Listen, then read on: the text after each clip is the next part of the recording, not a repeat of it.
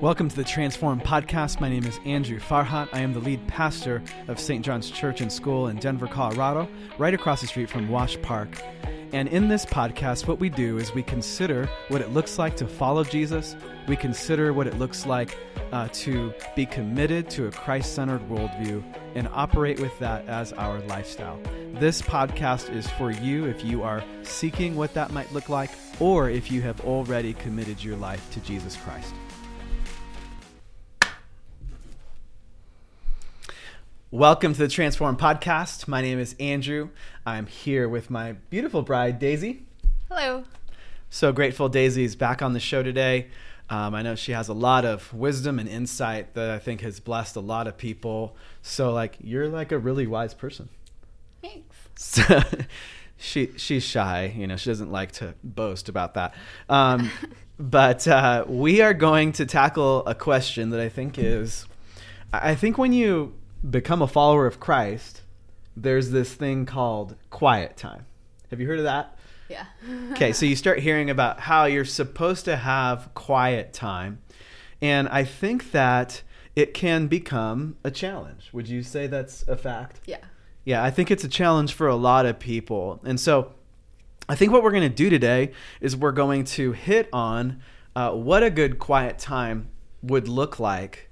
But then also, I think we need to get real about the fact that it is difficult to have quiet time.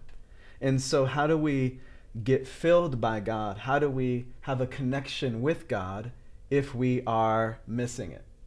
Does that sound like a fair roadmap for today, Daisy? Yeah, sounds good. All right. And so I want to just open it up with this thought that you see Jesus in the four Gospels often going away in solitude by himself. He's typically outside. I think that's interesting too. Not always easy if it's winter time in Denver.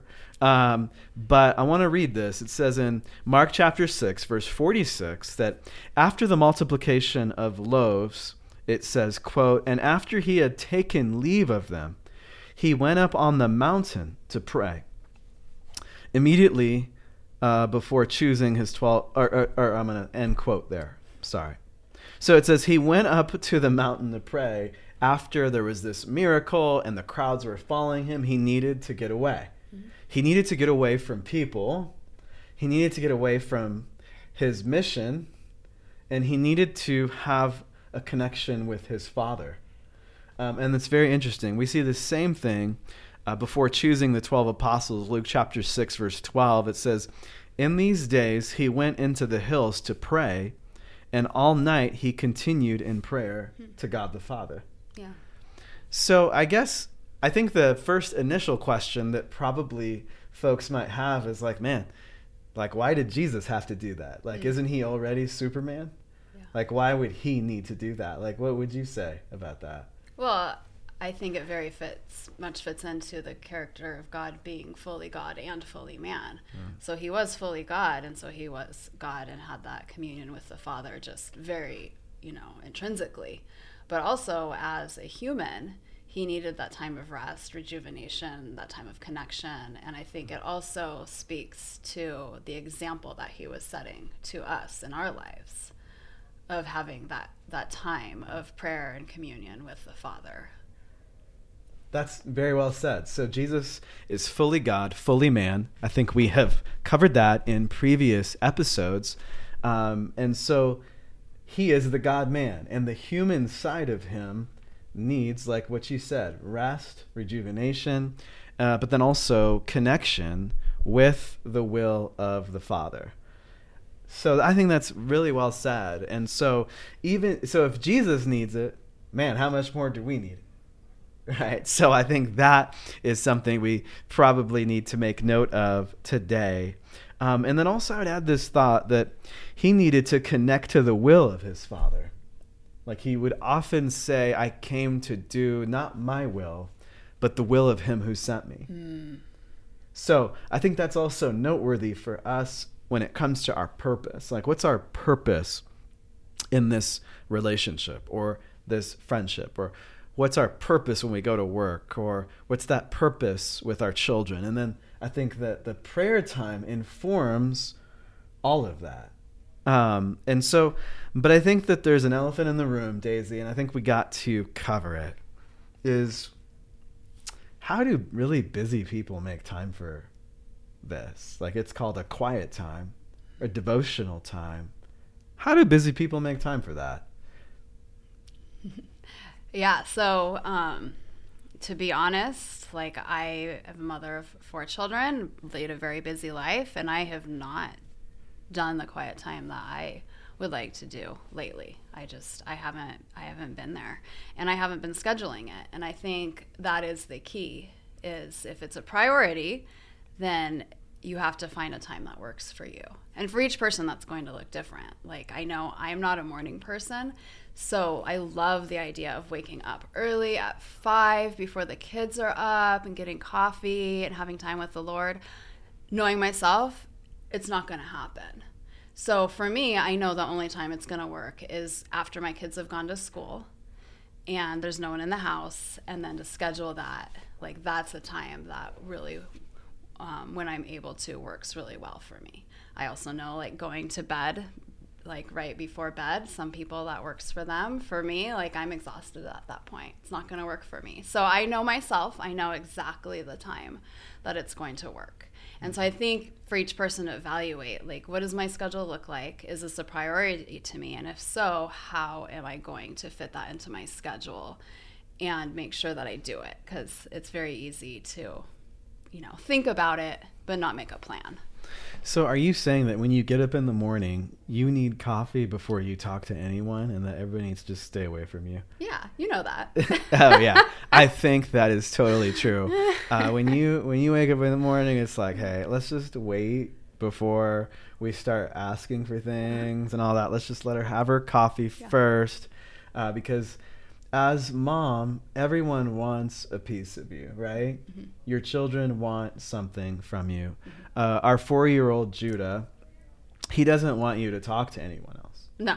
And if you start talking to me, mm-hmm. he starts to get angry and he interrupts us. Mm-hmm. And then your daughters like to watch TV shows with you. Your daughters like to do things with you. Mm-hmm. Abraham's really kind of the most independent right now. Our 10-year-old. He actually turned 10 today. He wants me to play Mario with him. Oh, he wants you to play Mario too. So, and then also on top of 4 kids, you have a husband too. Right. And like he kind of likes to spend time with you as well. Right. So I think it's interesting to reflect on that, like as a wife and mother, the demands that you have from just your husband and your children.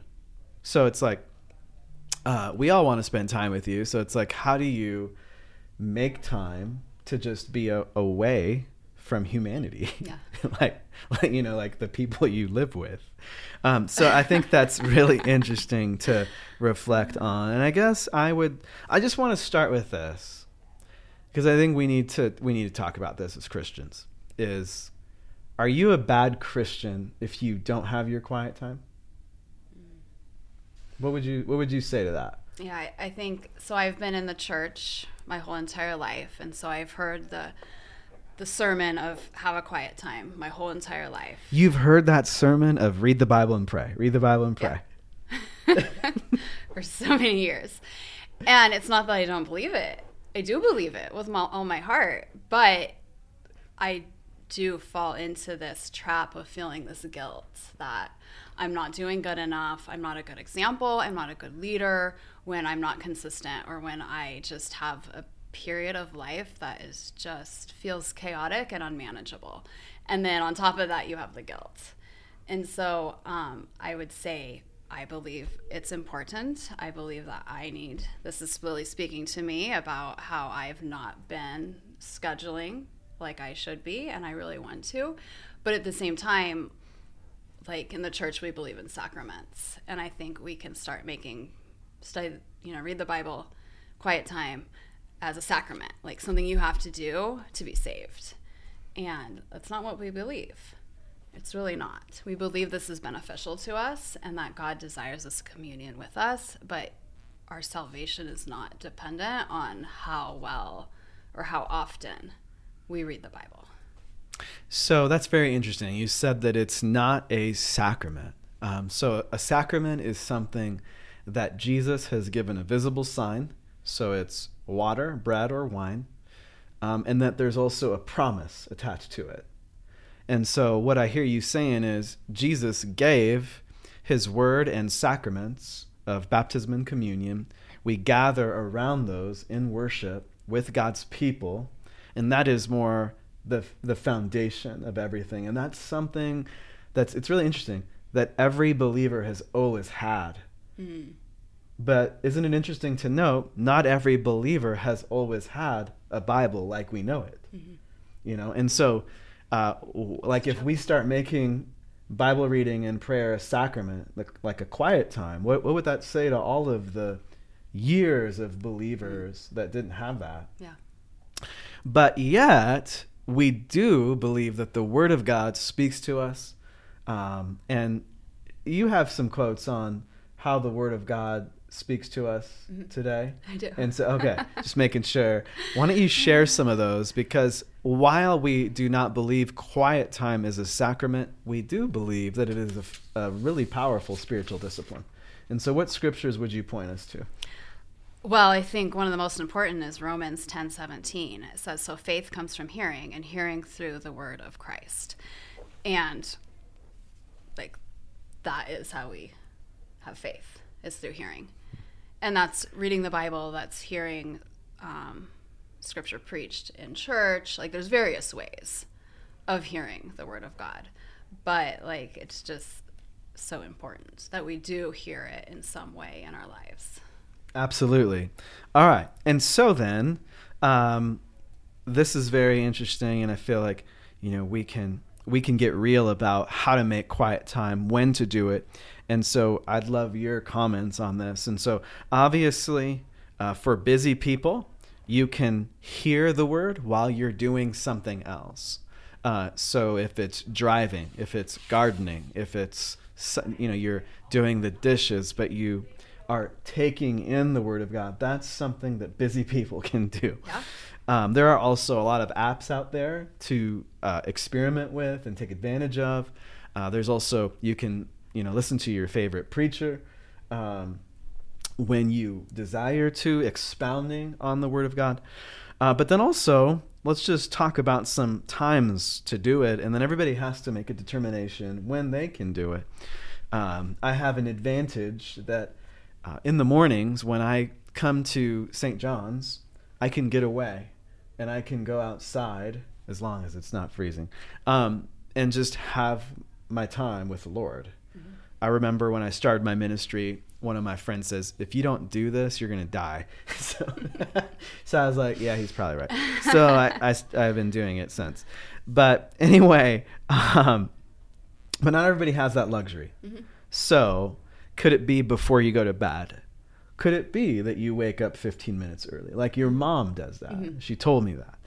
Mm-hmm. Can it be that, okay, you're not a pastor who just gets to go somewhere and pray, but are you someone that gets breaks? Everybody gets breaks on their job, and so that's an opportunity. For some, it's when they get home. Okay, so you get home. What's your routine? What's your pattern that you want to establish when you get home? And then, of course, there's the evening. Some people like the evenings better than the mornings. And so how do you get away in the evenings? And so everybody has to make time. But I do agree with you. If you don't schedule it, it's not going to happen. Mm-hmm. Things that are on our calendars happen. Mm-hmm. Things that are not on our calendars don't happen as much. Mm-hmm.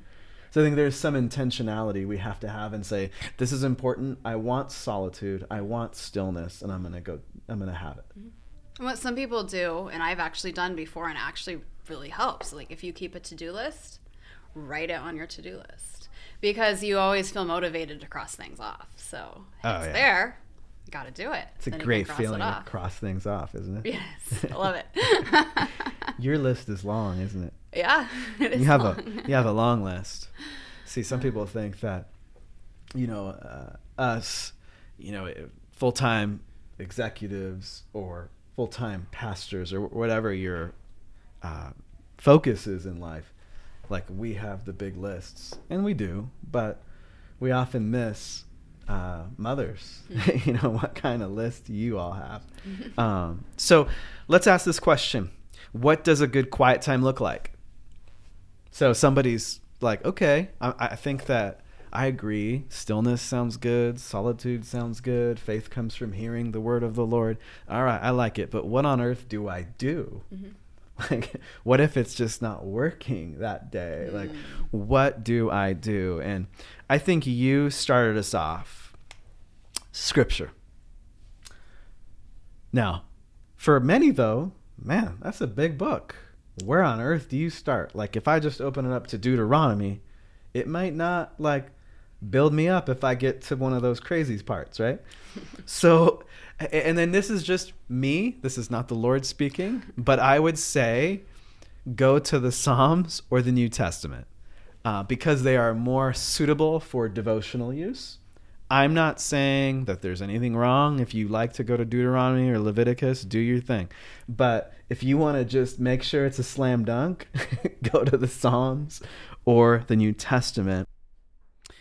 This concludes part 1 of this episode where we cover this topic. Please tune in next week as we will do part 2 of this topic and dive in a little deeper.